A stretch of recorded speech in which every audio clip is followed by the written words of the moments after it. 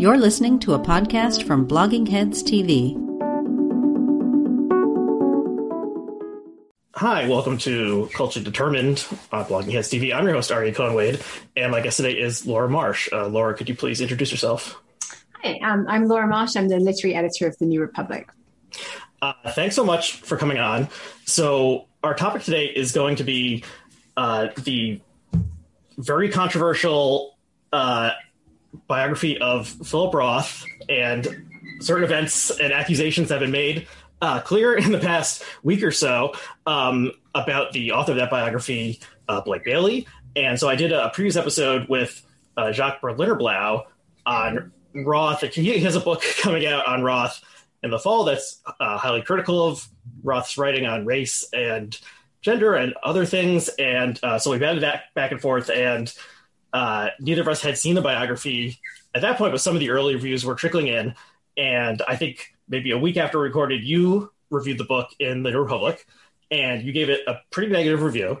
And I think I've read more reviews of this book than any book in years, maybe. Like, this is clearly seen as a huge literary event, even before the accusations against Bailey were surfaced. And so, everyone, they're bringing out the heavy hitters in a lot of these reviews, and it's like 900 pages. And at this point, I feel like even a month ago, I was like, there's no way I could read this now because my brain has been totally fried by the events of the past couple of years, and a 900-page biography, even of my favorite American novelist, probably I'm not going to be able to get through it. It'll just put me to sleep. But so you gave a negative review. There were some early reviews that were, somewhat equivocal and used inventive writing techniques to try to get at Roth, including one where Roth's ghost reviews the book from the afterlife and other such things. And then, so I got a couple of 5-star reviews from Remnick in the New Yorker and New York Times Book Review. Was it Cynthia Ozick reviewed it in the Times Book Review? But they're one of the normal reviewers, Parul Sehgal, if that's how you pronounce your name, gave it more of a pan. And so it seemed like, mixed. Some people really loved it, some people not so much. And then, but it was just getting a huge, this is the first big book of, the year post-pandemic. People are just maybe excited to think about something that didn't have anything to do with Trump or the pandemic or something.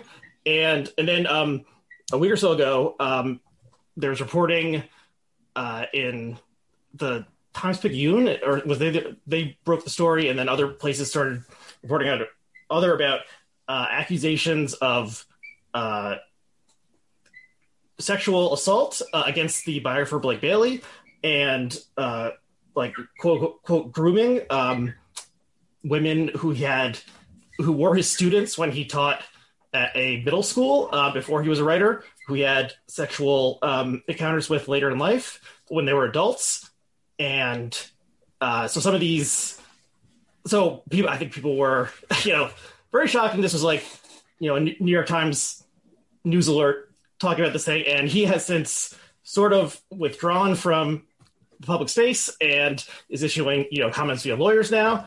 And there's lots of bizarre aspects to this related to how various institutions like his publisher responded to women who reached out to them. So it's a huge mess. And so I'm interested in talking to you about it because you zeroed in on some of the stuff, before the recent accusations came forward that seemed like you were seeing something that maybe some other people like David Remnick were not seeing in this book. Okay, so did I get all that right? Is there anything that should be corrected in that spiel I just gave? I think that was a pretty good summary. I mean, it's hard to summarize everything that happened here because there's so many twists and turns. And like you said, it's a huge mess. I think there are still things we'll find out as time goes by and there's more reporting. But I think that those are the basic contours of what's happened so far. Okay. So it was just announced. So the publisher is Norton, which is it the last major publisher that's independent at this point, or are they actually owned by some international conglomerate? So I believe that they are an employee-owned company, independent company. I'm not an expert. I didn't research that beforehand, but they're a venerable publisher, right? Like everyone knows Norton. from the anthologies they published, Norton Critical Editions, and they're a great publisher of new nonfiction and fiction in a moment where actually that's a really, really difficult business.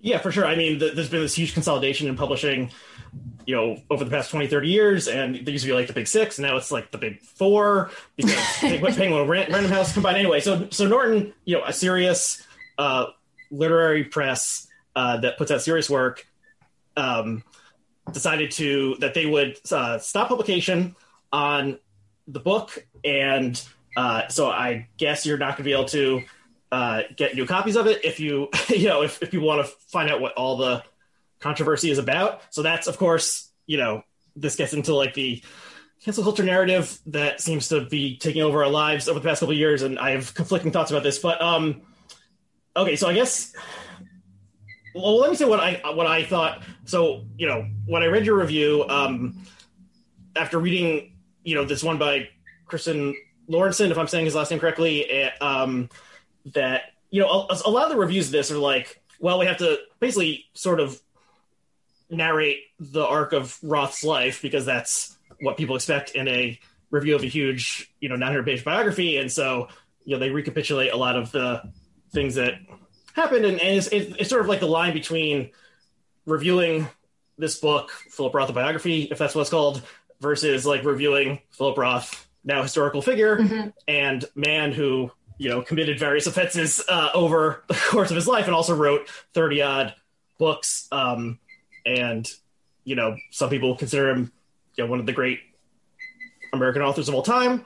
And yeah, so when I read yours, I was thinking, when I initially read your review, I was thinking kind of like, okay, like Philip Roth, like he's kind of an asshole. Like it kind of seems that like that's clear, and it's weird because he wrote so autobiographically in most of his work, but also like rejected this idea that he was an autobiographical writer, which just doesn't make any sense to me. But like clearly, he was, most of his characters had shared biographical details with himself, and he acted towards various people, mostly women who he had relationships with, in bad ways. And so a lot of the details of the specific ways he treated women badly are like brought forth in this biography. But then I guess Bailey inserts like commentary saying like, are basically framing everything to excuse Roth's behavior and paint the women who he was in conflict with in a negative light.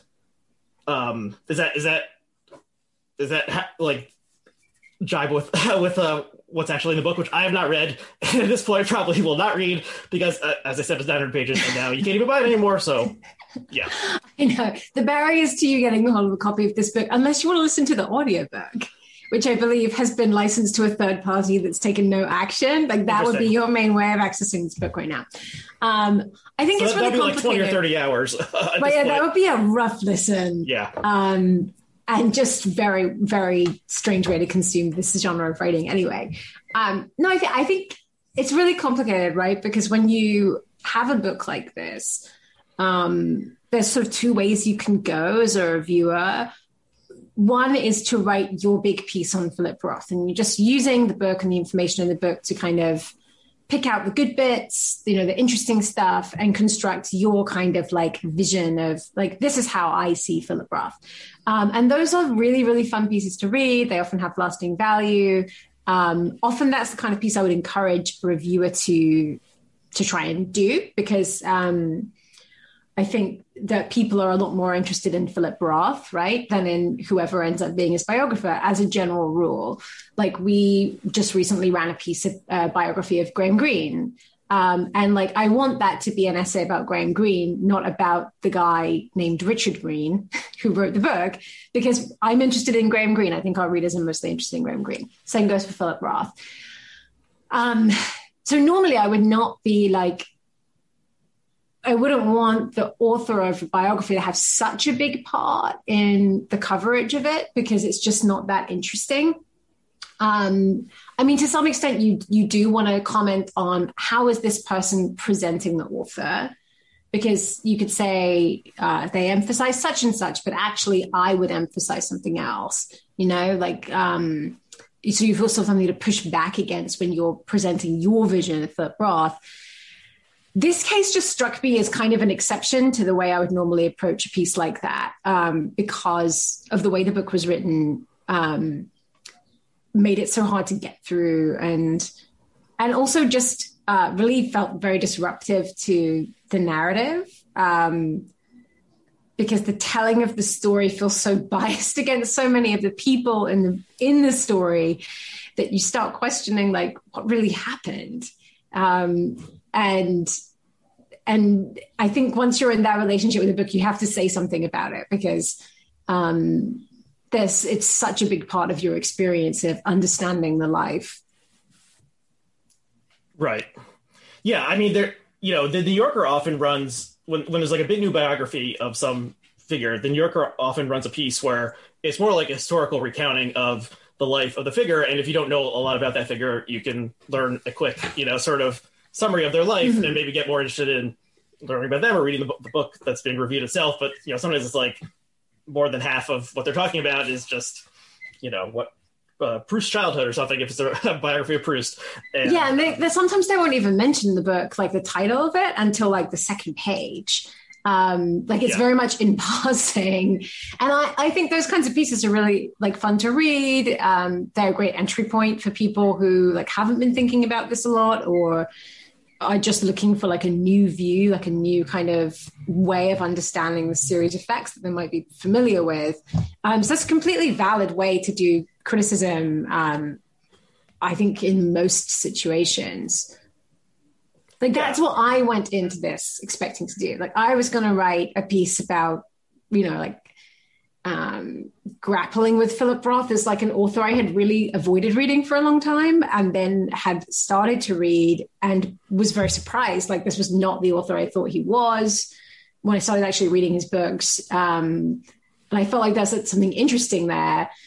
But that whole project got derailed when I read the biography itself. Okay, that's interesting. I would like to read that essay, the original conception of that essay also, and maybe we could just talk about that a little bit later. But okay, so something I didn't mention yet is that this is the authorized biography, and Roth had a lot of drama involving other potential biographers, and that like is incorporated into the biography. So there's this sort of meta aspect, which is very Rothian, where he's like, he grows to hate this guy who he enlisted to write the biography initially, and even like writes a manuscript essentially that rebuts the things that he is doing already, which is kind of crazy. And so clearly, Roth was very concerned about how he would be remembered, and he handpicked this guy, Bailey, after rejecting various other people, and even threatening lawsuits against various other people who might have engaged in this project.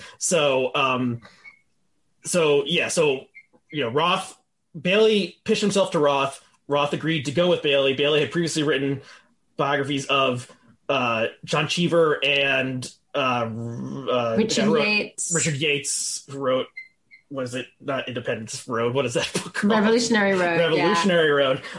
So somewhat more compared to Roth, less prominent figures. But I guess those books were favorably received. I haven't read either of them. But so then once these, one thing I wondered when I was reading, after I read your review before the recent allegations came out, and then reading more positive ones like the glowing review that Remnick gave it, was like, okay, so Bailey unearths these things that Roth said or did in his past, and then he kind of like justifies them in some way. That's what it seems like.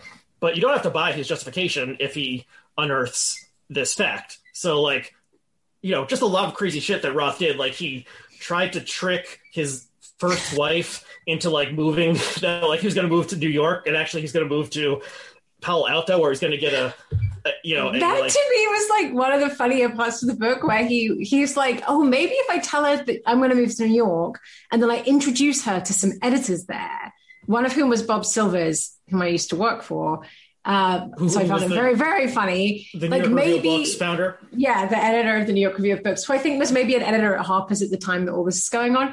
But his idea was if he could trick his wife to moving there, or then girlfriend, they would give her a job so she would stay in New York, and then he would secretly go to Stanford.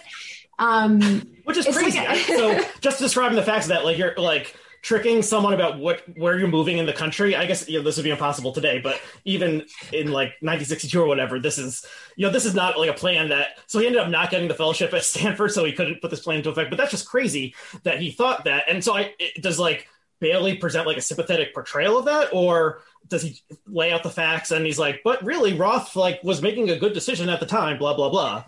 Right. So this is a story that's from the kind of larger arc of Roth's relationship with his first wife, this woman, Margaret Martinson, which is a very, very mysterious relationship because they are dating for a really long, like several years.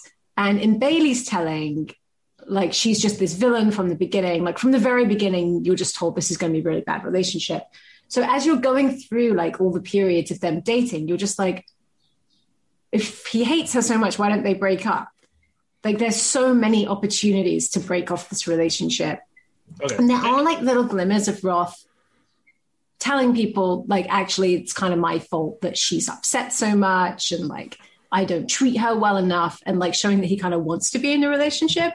But because the whole thing's presented as like, she's this really bad person who then like tricks Roth into marrying her, you never really understand what the relationship actually was, because of course it can't have just been that she tricked him into marrying him, because she didn't trick him into dating her for so long. And he does seem to have engaged with her on this level, like voluntarily, for over a fairly long period of time, that suggests that they actually did share something, even if it was very fraught and full of fights and horrible behavior from both of them. So this like little story about him deciding like maybe he'll tell her he's moving to New York and actually go to Palo Alto is part of that period where you're like, what is this relationship between these two people? And when I was reading the biography, I kept thinking, I just wish that like, you know, he'd been able to talk to some people who knew Maggie, who could have shed some light on this, or some of the Roth friends, like why do you think they were together? Because just talking to Roth, just from the interviews with Roth, all you get is like, I hate this person. It's so traumatic, because he's talking from a distance of years after a divorce. And so you never really understand. It all seems very illogical and weird because there's no extra perspective on what happened. And of course she isn't alive to try and explain what she thinks happened. Okay. Right. So there's, you know, maybe, so you could say a more skilled biographer would have been able to, you know, present, like, look at these two humans and why they decided to do these things and make it make sense.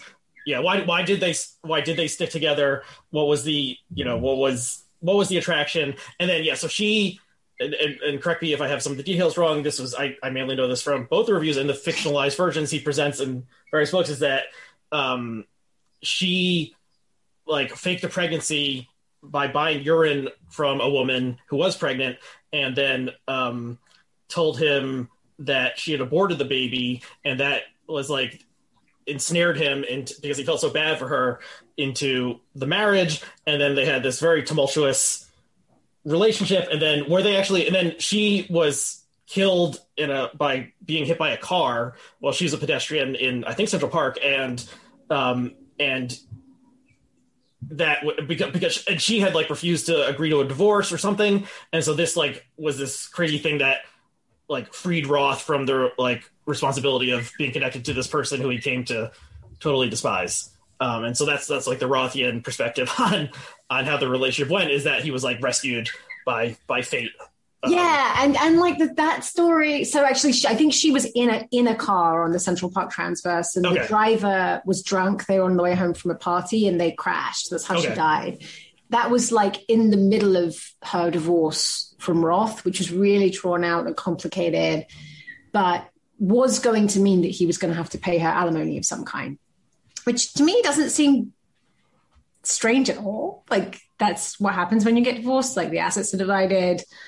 You know, there's a provision for the partner who came into it with less or leaves with less. But the Roth version of this story kind of pops up in other of his works, and then in his autobiography. And he has this like very provocative presentation of her dying, where he says, that he looks at the corpse and says, "You're dead and I didn't have to do it." And I think people have written about that a lot, to say that Roth was completely like you're relieved, freed from this marriage, very happy about the death of his soon to be ex-wife. I'm sure that's true on some level, but I think you have to contextualize the way he wrote about it. It was in like a work of creative nonfiction. Like I don't think it was a completely straight-faced proclamation. Like it was meant to be provocative and uncomfortable. And right, so this is in the facts. In the facts, which is like this very like stylish work. I still think it's obviously like a really repellent thing to say, but he was aware of that and he was kind of like pushing it. And what's weird to me is then to see critics and the biographer just treat it really literally and then endorse it. Because it's one thing for someone to be like, oh, I had this horrible feeling, like this horrible feeling I know I shouldn't have about something they experienced. It's another thing for other people to say, it's great that your wife died. Like that's the thing that's always struck me as so messed up around Roth, is that he brings more sophistication and ambiguity to these things in his books than his critics are capable of actually incorporating when they write about him. I've read some reviews that actively celebrate this woman's death on his behalf. And I find that shocking in a culture in which, like, just for some context, men do kill their wives. Like, intimate partner violence is a really horrific problem that's rather unpunished in this country and elsewhere. And I think that there's like a very misogynist narrative there to like, for critics to be celebrating the death of a woman just because she was going to get alimony. Like that just strikes me as so messed up. So all of that, I felt like once you lose the nuance, you slip very quickly into some quite horrifying misogynist ideas about who deserves what and who kind of deserves to exist. Okay. Yeah. And so what the thing with the facts is that, you know, he wrote this memoir autobiography that because he had fictionalized so much of his life, he was like, okay, this is what really happened. And, you know, removing like the commentary and the fictionalization from it. But he includes these bookends using his fictional alter ego, Nathan Zuckerman, saying like an introduction and a conclusion from this fictional character saying like, you shouldn't publish this. So, you know, and he changes names. He doesn't use Maggie's real name. So, I mean, how factual is it? He's not even using her real name in the book. Okay, yeah. He's still taking license with all of it. So he wrote a book called The Facts that supposedly is autobiography, but for an ironic title. Yeah, so he's always messing around with this stuff. And so you would hope that the eventual biographer who had to sort through all this stuff would be, you know, punctilious. Is that the word and how you pronounce it? You know, would really do his or her best to nail everything down and have a very objective sense. What was true? What was false? What was, you know, printing the legend versus printing the fact kind of thing. And so before the allegations came out against Bailey, it seemed like he, you know, a mixed bag of whether he accomplished that or not. And then one of the things that, so there also was all these, like there was a profile in the New York Times Magazine of Bailey, you know, like 10 days or so before the allegations came out by Mark Oppenheimer that was very laudatory. And, you know, there's just been so much press about this. So it mentions that there's a lot of stuff that, okay, Roth, you know, was kept everything, you know, he wrote like in boxes or files, whatever.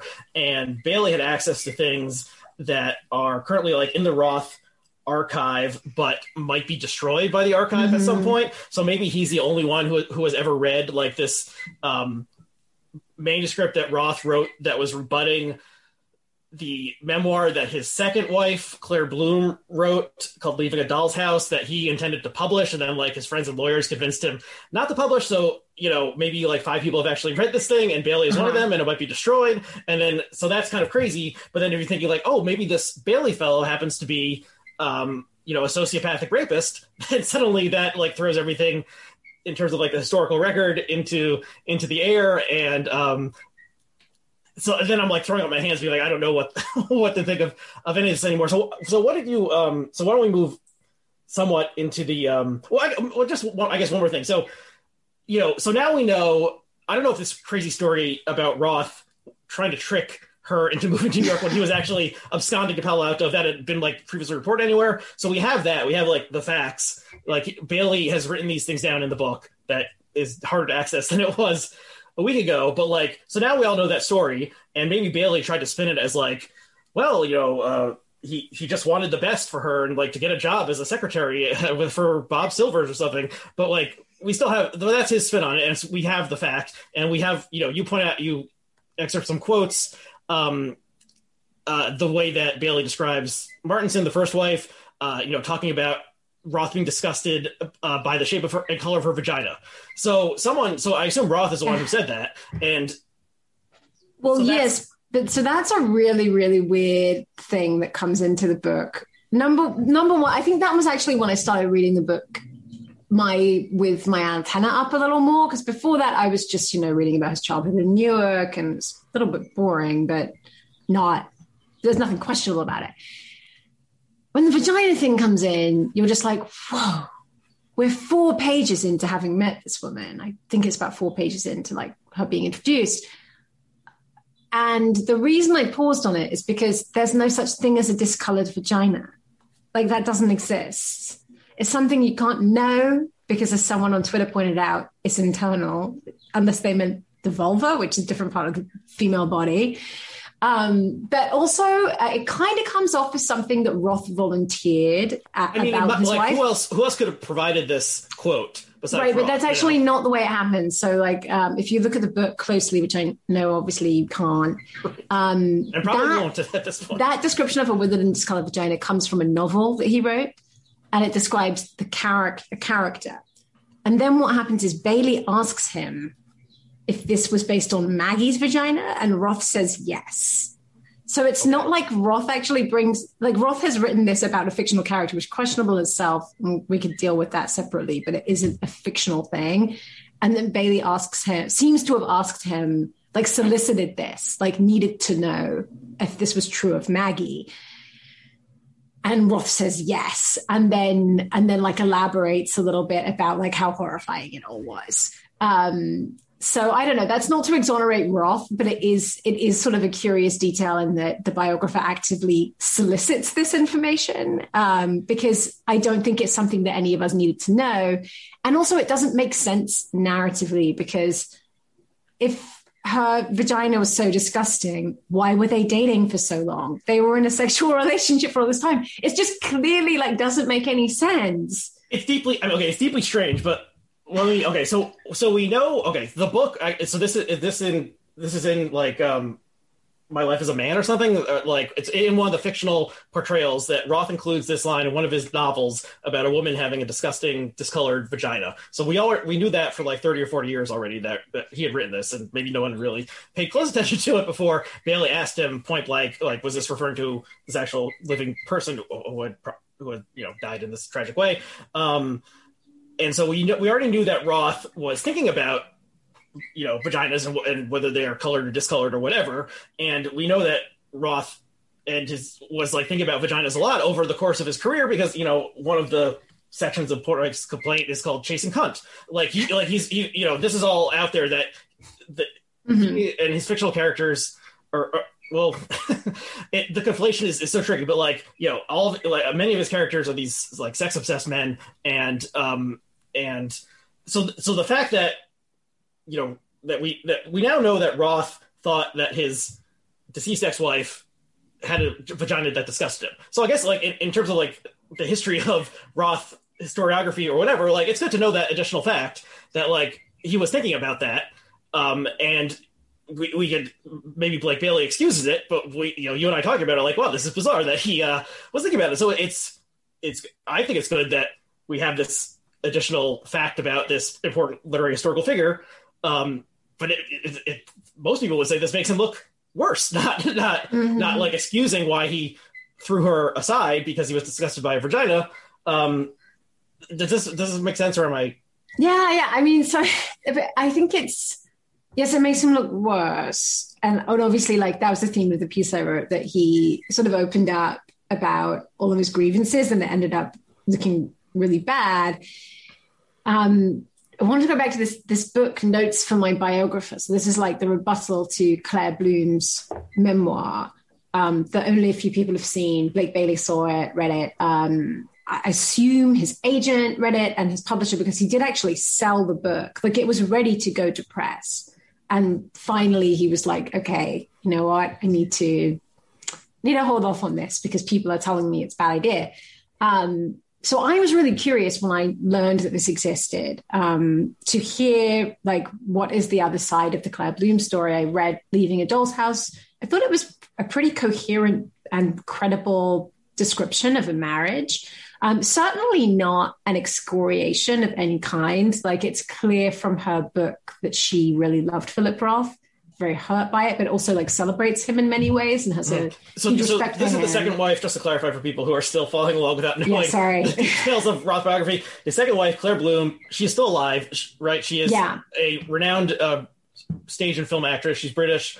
And they were together for like 17 years, and then they got married at like year 14 or something, and then it became. And soon after that, it kind of starts. Yeah, so that is. I mean, like, just the bare facts of this case are like strange, and you would want to know, why, once they were married, did the relationship become so horrible?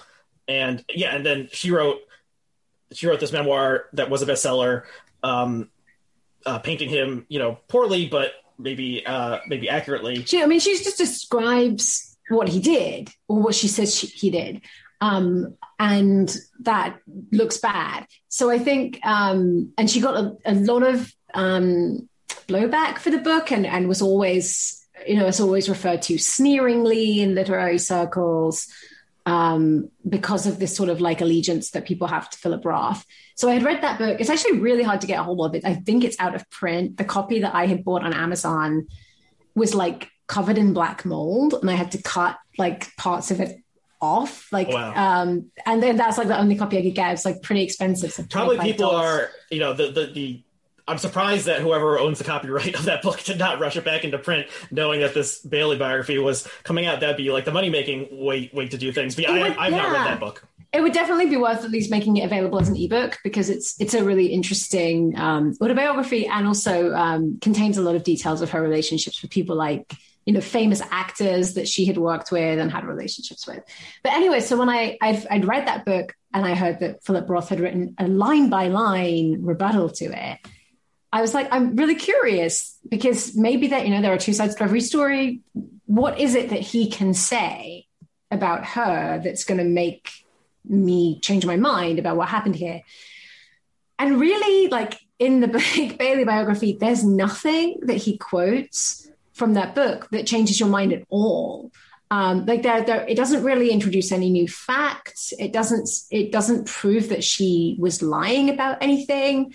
So I was really mystified by what this rebuttal could have been, because the parts that are quoted, for instance, just sort of make light of her feelings about things. So there's this part where he has insisted that her daughter, Anna Steiger, move out of the family home. And Claire Bloom in her book looks back on this very regretfully and says, Anna was asked to move out. She was 18. And I thought that line lands really powerfully in her book, because this is a mother saying, oh my God, I can't believe I agreed to do that to my daughter, and she was so young. And Philip Roth's response is that this is like absurd, because it would only be really sad if Anna had been 2. Mm-hmm. And like, these are not things that really hold water as a rebuttal. That's just him saying, like, I don't care how you feel. It's not like he's introducing new facts about anything she's done that is making her sound bad. So I think that there is a kind of disappointment there in, like, what was this book? What did he think he was doing? I know that that's one of the books that in the Mark Oppenheimer piece, it says may not be preserved or ever made available to the public. So I'm not sure we'll ever know. But certainly it's of note that Philip Roth wrote it and was actually planning to publish it. That seems a crazy dereliction of duty of the estate, or whatever library is like managing these like pieces of paper or files, like to say, like, we might never release this or destroy it. Like, at some point, like the weight of history, or the future generations deserve. He's a public figure, and maybe wait another 20 or so years. Yeah, maybe seal them for a certain period. But like, you have to reckon with the fact this was someone who was preparing all of his stuff for a long time before he died. And he didn't destroy this. He made it available to his biographer, didn't destroy it. I think you have to assume that anything he didn't destroy, he was happy for people to read. Yeah. And so I think for the estate to say, we might just like pulp this one, that's crazy. I think that's really questionable. The fact that Bailey, you know, one of the 5 people who has read this is now charged with, you know, being a rapist will maybe convince them, like, let's not shred this, let's not throw it into the fire, you know, hold it for future biographers. Okay, so what did you think when these stories came out a week or so ago about Bailey being accused of sexual assault and like sexual grooming of students?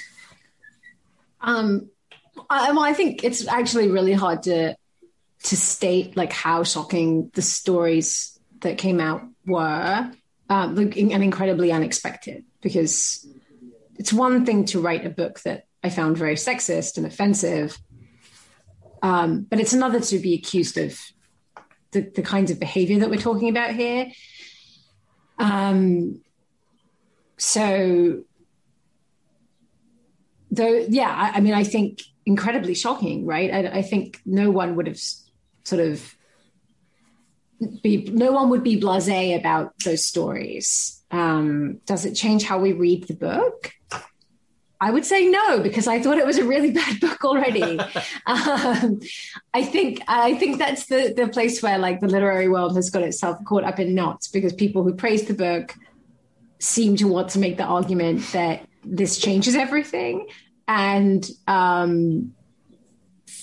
like the quotes that I quote were in the first printing of the book. There are many more quotes that subsequent writers have pulled out in their own pieces that I think speak for themselves. Yeah. So it's a huge mess, as we said earlier. And there's, okay, so the question that occurred to me is, you know, Roth gave Bailey like carte blanche to interview everyone, read through all of his papers. You know, one can't help but, or at least I can't help but wonder, like, if as alleged, you know, Bailey is this like sociopath who raped a woman in Dwight Garner's house while he was like a one-time overnight guest, at Dwight Garner being the New York Times book review, one of the New York Times art section's book critics. That is like that. I mean, that's like a Weinstein level sociopathic kind of thing to do. I mean, just like, obviously being a rapist is horrible, but thinking like, I'm going to do this in like someone who works at the New York Times house, and then like participate in all sorts of like New York Times interviews and profiles and activities like that. That is, you know, crazy, like extra levels of crazy beyond the normal criminal levels of crazy. And he had to know this was a big deal. And so he must have, you know, this is pure speculation, of course, but like he, you know, basically thought like, oh, what I did wasn't really bad. And so you can't help but think if he uncovered other things that Roth may have done in his past, he may have thought, well, this wasn't really so bad. I'll just, you know, I'm not going to say anything about this, and this will stay in the archives for another 50 years. Like if someone who is an accused sociopathic rapist writes a biography of someone who has a very complicated, controversial, vexed relationship to sex and the relationships between men and women, you know, like what, this is just, I don't know, I'm throwing up my hands once again. So there's that, like, you know, beyond just like, does it matter whether or not someone is like a good person or a bad person, and we have the book they wrote, and should we like buy it or say it's the best one of the year or whatever, like those sort of, you know, is it okay to like enjoy old Louis C.K. stand-up routines because now we know about the various ways he treated women very badly. Like, you know, Bailey was in the position of sorting what goes into the historical record and maybe what is concealed for a long time or forever. And if he is the type of person who did the things he's accused of, then, you know, the historical record is, you know, is has been distorted irreparably. So that's part of it. So yeah, I'm just like very confused about this whole situation, and don't know what to think. That's the part why I wanted to talk to you about it, because you had a prescient view of the book that maybe other people did not. So, yeah, do you have any thoughts on that aspect of it? I think what I find dismaying about the reviews of the book that just didn't mention the sexism at all, or in fact even tried to sort of defend it, is like a kind of refusal to read. Like, you don't need to know about these allegations actually to read the book. And I think it worries me that people think that only once they've heard about allegations like this is it not okay for someone to tell a story in such a sexist way. Because, look, this may well not have come out, right? Like, we may well not have heard from these women. It takes an incredible amount of courage to come forward and talk to a reporter and like follow through on accusations like this, because let's face it, that isn't the dominant narrative. The dominant narrative is that this was a masterwork, as Cynthia Ozick wrote, and that women in the book that Roth didn't like were, quote, harpies. Like, that was a word that was being used in earnest about these women. So I think it's about women in the Roth book. And so I think for the women who have come forward to make accusations against Blake Bailey, like, that is an incredibly difficult thing to do and very well might not have happened. Right. I don't know the story of like how they decided to come together to do that. Like, I'm sure it's very complicated. Yeah. And so part of this is that the woman who was accused Bailey of raping her at Dwight Garner's house wrote a letter to the editor-in-chief or publisher of Norton at some point, like, saying this is what happened, you know, and that person forwarded the letter to Bailey himself, and then Bailey wrote a letter to the accuser saying, like, please don't ruin my life. I have a wife and daughter who adore me. Like, so that maybe happened in 2018. Is that right? Like, so this is after the Weinstein allegations, and presumably everyone's eyes are open to, you know, the world that was hidden before from many men, although the publisher editor-in-chief, this person is a woman. So it's just like, so that's insane that happened, and maybe it's something that someone should resign over. And yeah, I don't. I think that leaves a lot of questions, right? This happened like during, or in fact after, the Me Too movement had peaked. So the idea that this was something that could just be ignored even at that moment is shocking. Actually really reminded me of some of the allegations against Andrew Cuomo. Like, Lindsay Boylan describes experiences she had literally the month that the Weinstein story is breaking in Andrew Cuomo's office. Like, it does seem that even though we thought there was a reckoning happening, in the offices of many men who had a lot of power and prestige, nothing changed. And so I think that's one thing to note, like, not as much has changed as a result of 2017, 2018 as we might think. The idea that this could be just passed along to the accused and ignored to all other intents and purposes is really shocking. And I think, there was a statement from Norton recently saying that they decided to retract the book and they're going to make this donation, but no apology to Valentina Rice. That seems like glaring to me, and no assurances of like what they would do in future.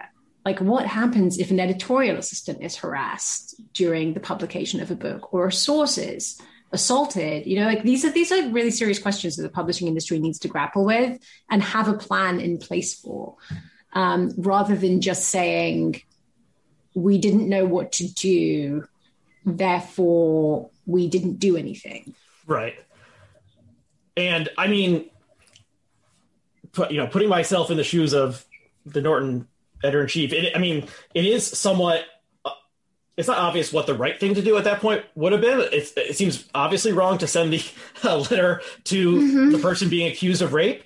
But like, the Norton is not like the New York Times. They don't have an investigations unit to dig into this stuff, and so they could have hired outside counsel or something to look into it. I guess maybe that would have been appropriate, but so maybe I feel 3% sympathy for them of oh shit, we've paid this guy $500,000 or whatever, and we have this huge book that we know everyone's gonna love, and oh, suddenly we got this letter from this woman. Who is this woman? What is she actually saying?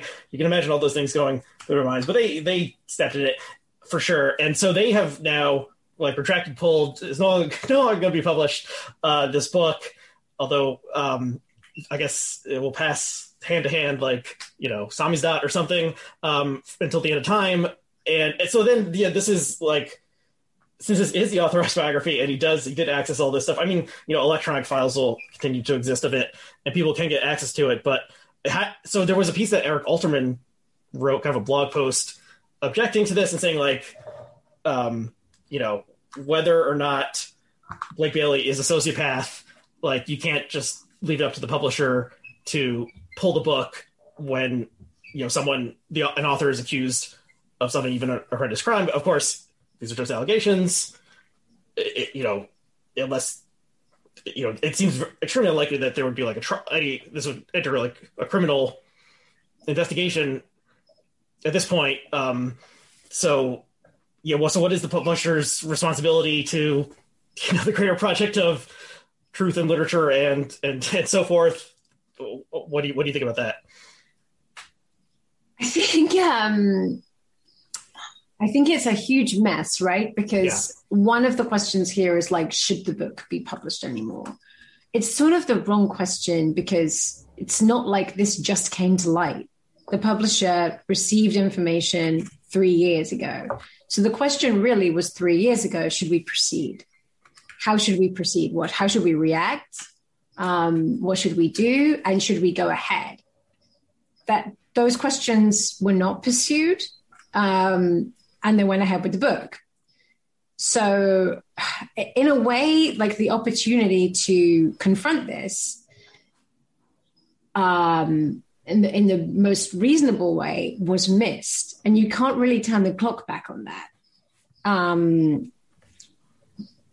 This was a company that has a track record of making bad decisions where this book was concerned, where these complaints were concerned, right?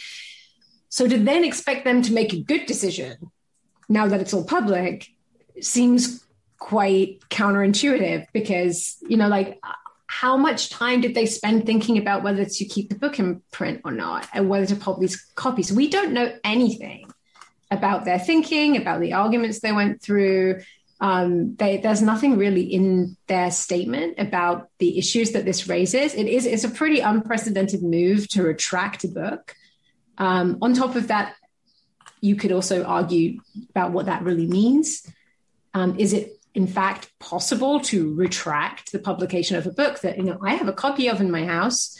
Lots of people own copies of. I have PDFs of it. The audiobook is available. You actually can't retract a book. It's out there. They made the decision to publish it. In the internet age, you can't retract anything that exists. For a split second can be copied and exists forever in the cloud or whatever. My concern about what they've done is that it's sort of an attempt it could be read as an attempt to whitewash their own role in this. The publisher isn't simply someone who is distributing a book. They are actively involved in the creation of the book. Editing it, assigning it, guiding the project through. All of that was done over many years, including in the last 3 years when they were aware of a complaint from Valentina Rice. So it's not as simple as just saying, we're not publishing it anymore. We're good now. I see that as an attempt to rewrite history. And the fact that this book was pursued as part of, for better or worse, the critical history of Philip Roth. It's the book he wanted. I don't have developed thoughts on whether people should read it or whether it should stay in print. But what I do know is that any attempt to sort of erase this incident is pretty dishonest. And so I disagree with that. And I think it's in the same way that you see people who hosted events, like author events, have now deleted a lot of the video of those events. Again, I understand on one hand, there's an impulse to say we don't want to promote this because we condemn the behavior that's alleged here. And I think that's, for the most part, quite an honorable impulse. On the other hand, I think, where does that get into rewriting history? Is the New York Times going to like remove its reviews of the book? No, they've been published. That is part of the way this book was received. So I think there are issues here where it's like, is there going to be an honest accounting of what happened? And how much do these moves by what is basically a corporation, right? An independently owned company, but a large company. It's definitely a corporation. Right. Yeah. To what extent are they actually attempts to obscure what really happened? Yeah, I mean, I guess I would take the like Marxist or pseudo-Marxist view that like the corporation is working in its own interest and not in the interest of sort of any higher goal of truth or whatever. It's gonna like work to protect itself, and maybe that will include like forcing out some people who are trying to cover this up in the past or something. But like, even if Norton is owned by its employees, like they all, the employees have an interest in like continuing to get paychecks and so forth, and so they'll like do what's in their interest as they see it. Yeah, it's such a mess. I mean, so then there's this other aspect of like the relationship between author and text is like one of the core themes in the work of Philip Roth. And so is Philip Roth rolling over in his grave, or is he laughing at this crazy turn of events?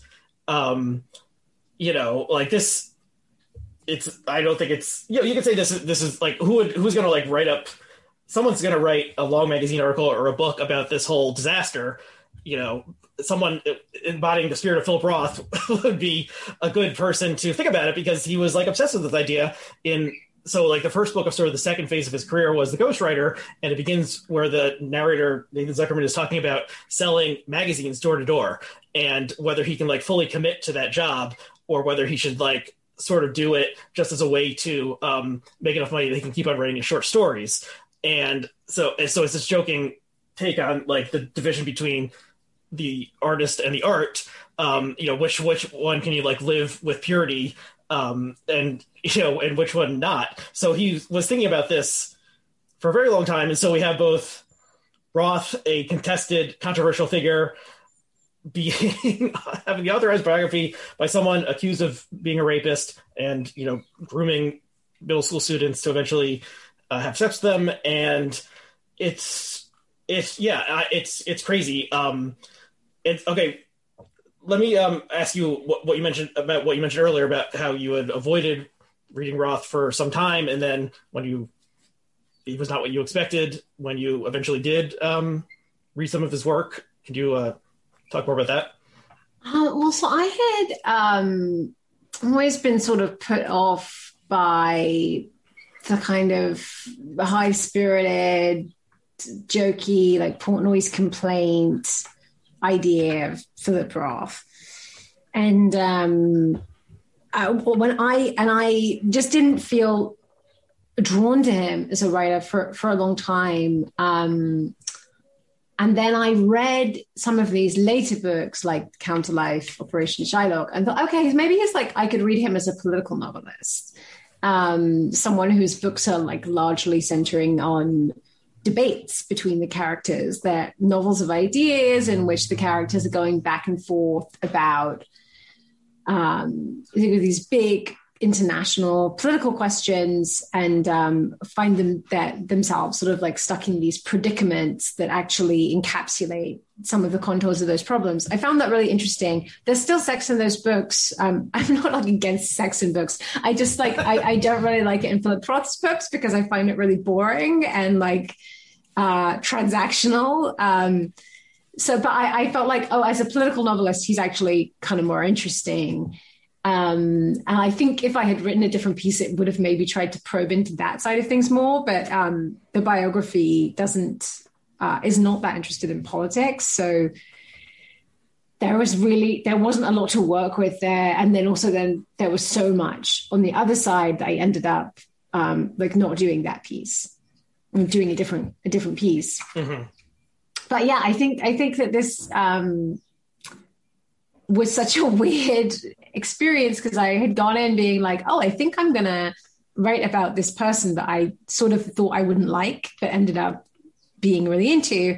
And then reading the biography, it just reversed my opinions because I think the sort of like best way to read some of Roth's books is by insisting on like the separation between the art and the artist, and the idea that the art is more sophisticated in its expression of relationships between men and women and so on than the artist actually is in his own life.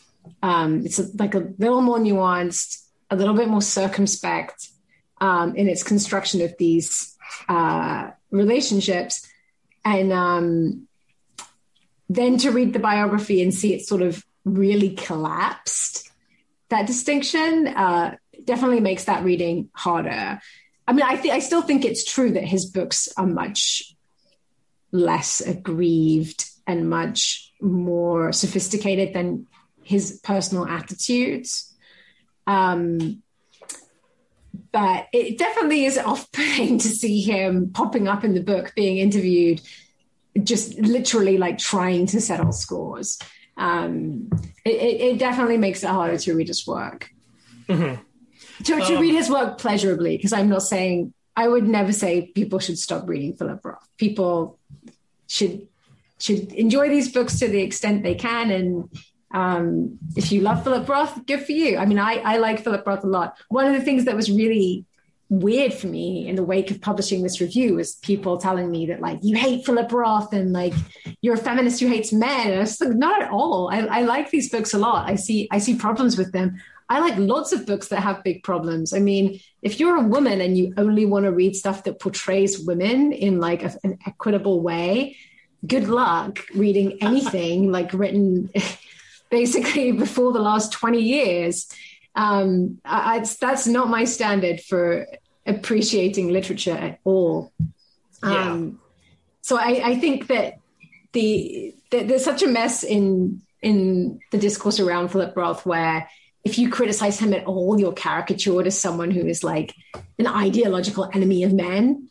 And it really shuts down appreciative conversation from people who have critical points to make. Mm-hmm.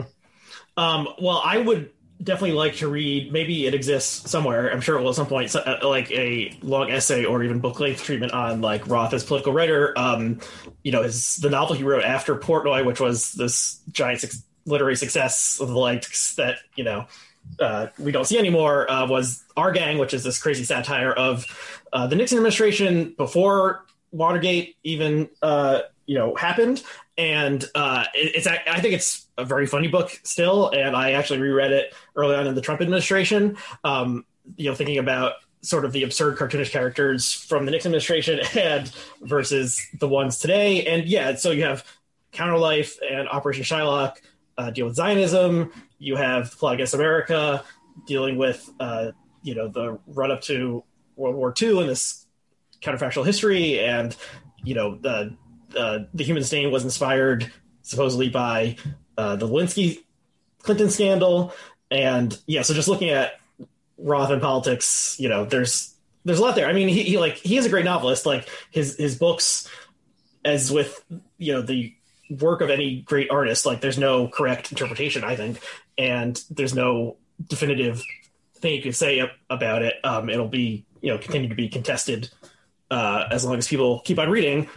Which, they probably don't do as much as they did years ago.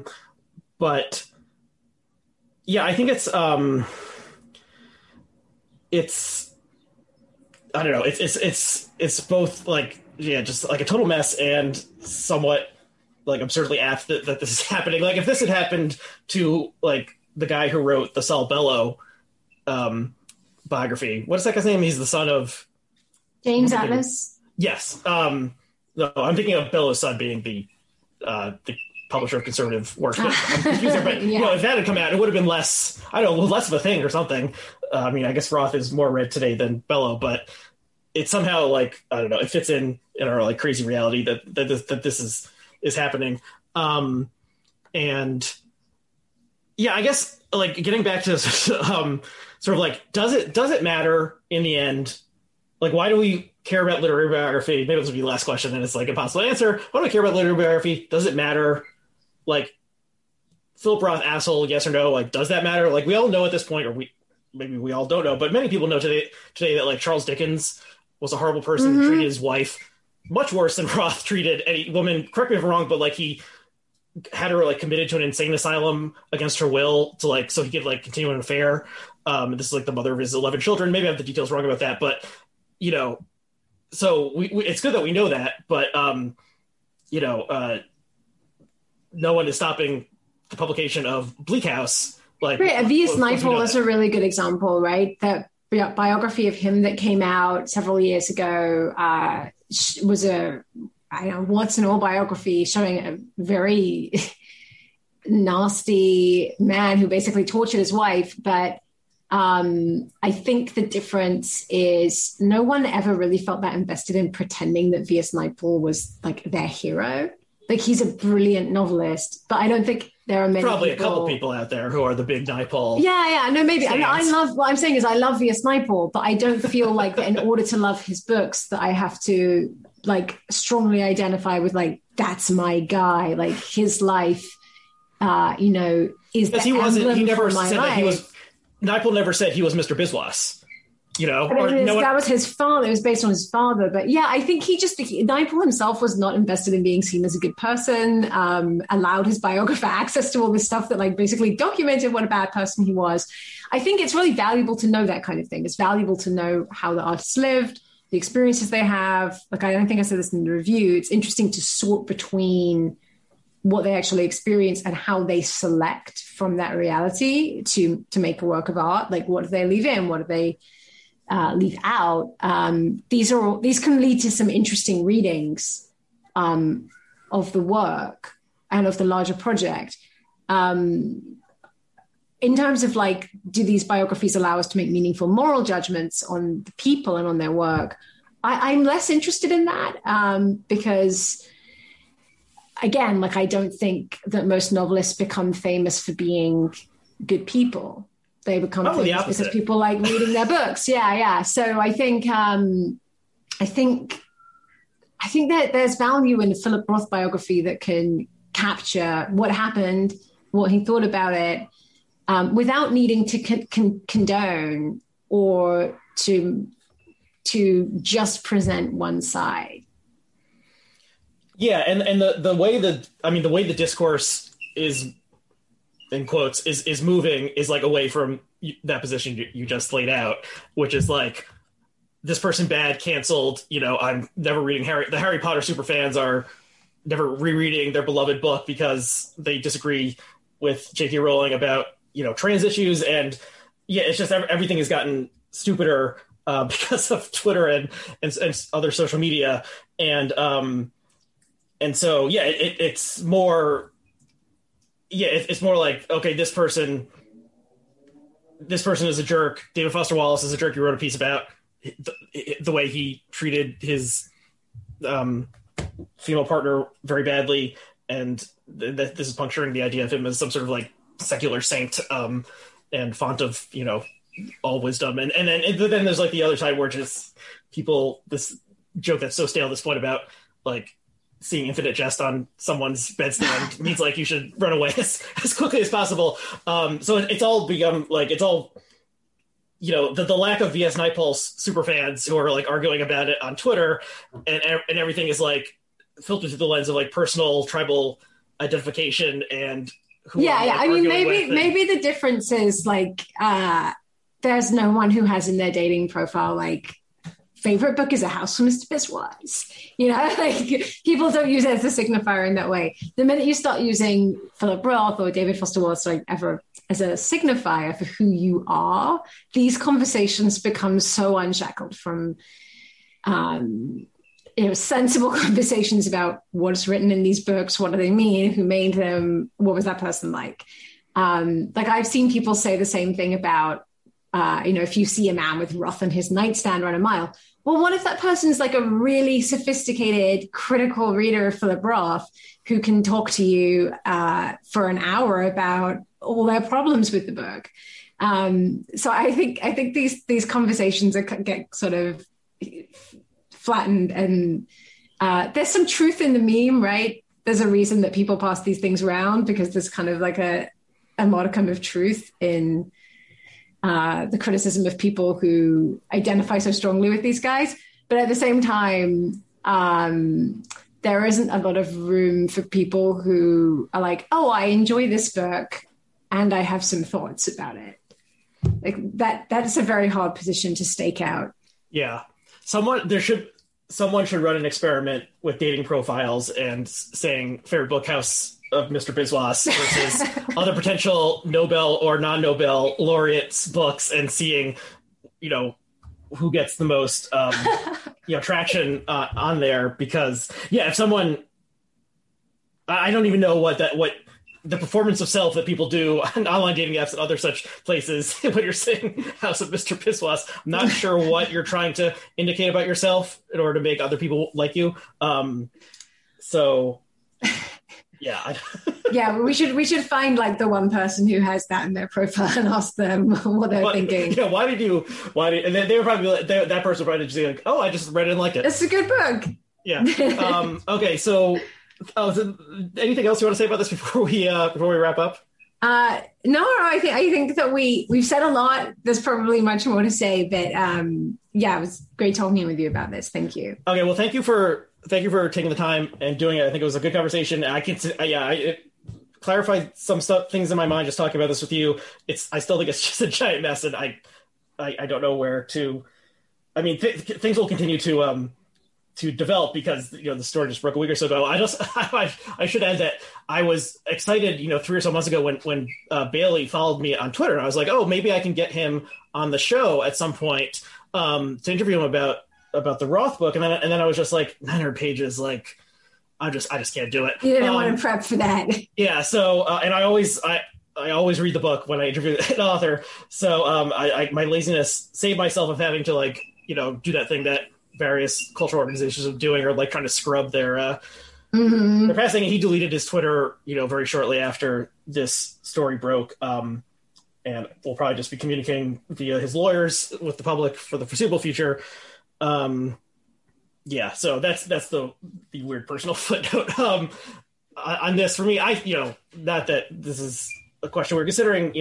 I think Roth is a great author and should continue to be read, and people will be arguing about the work and the man as long as people keep on reading books, which hopefully they'll keep on doing. Okay, so thank you, Laura, for letting me talk too much about this, and for a great conversation. And thank you to our viewers and listeners.